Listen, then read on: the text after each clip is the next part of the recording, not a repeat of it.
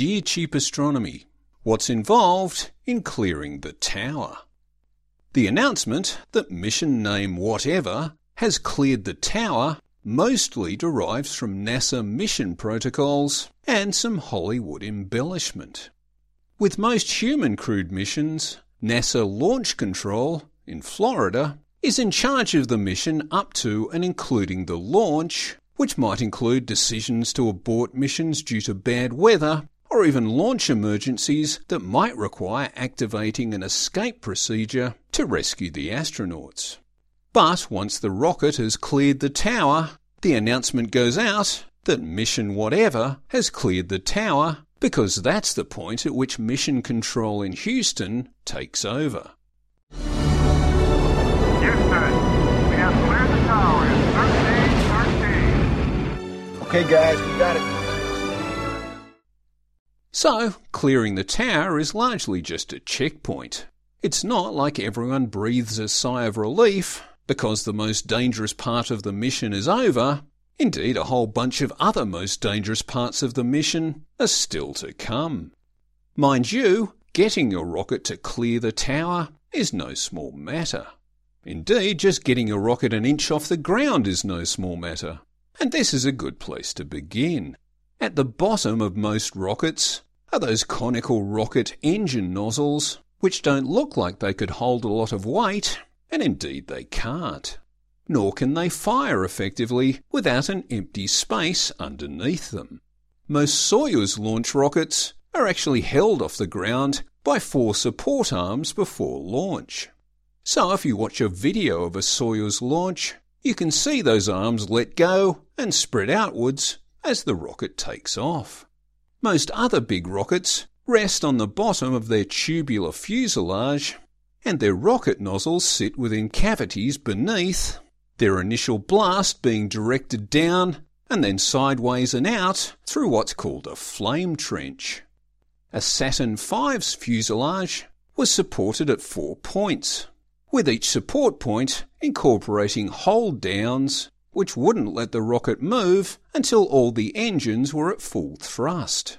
Then, once they did let go, the rocket immediately lifted off. In most respects, lifting off is a much bigger deal than clearing the tower.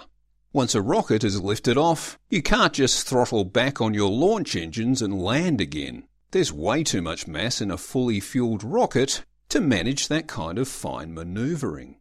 SpaceX is doing amazing things with retro-rocket technology, but that still involves landing mostly empty component parts of the original launch vehicle. So, when the announcer exclaims liftoff, that is a genuine exclamation of relief, excitement, and perhaps trepidation. Anyhow, the tower, that hopefully does eventually get cleared, is generally called an umbilical tower because it's mostly involved with feeding the rocket rather than holding it up. The tower loads the rocket with both fuel and crew and also allows maintenance personnel to access different parts of the rocket. With the Saturn V and other large rockets, there are various arms or bridges that feed fuel to each of the rocket's stages and an elevator that takes maintenance personnel up to various points, as well as taking the crew right up to the top. The Saturn V's tower had 9 such arms, including the access arm that the astronauts could walk across to enter the command module.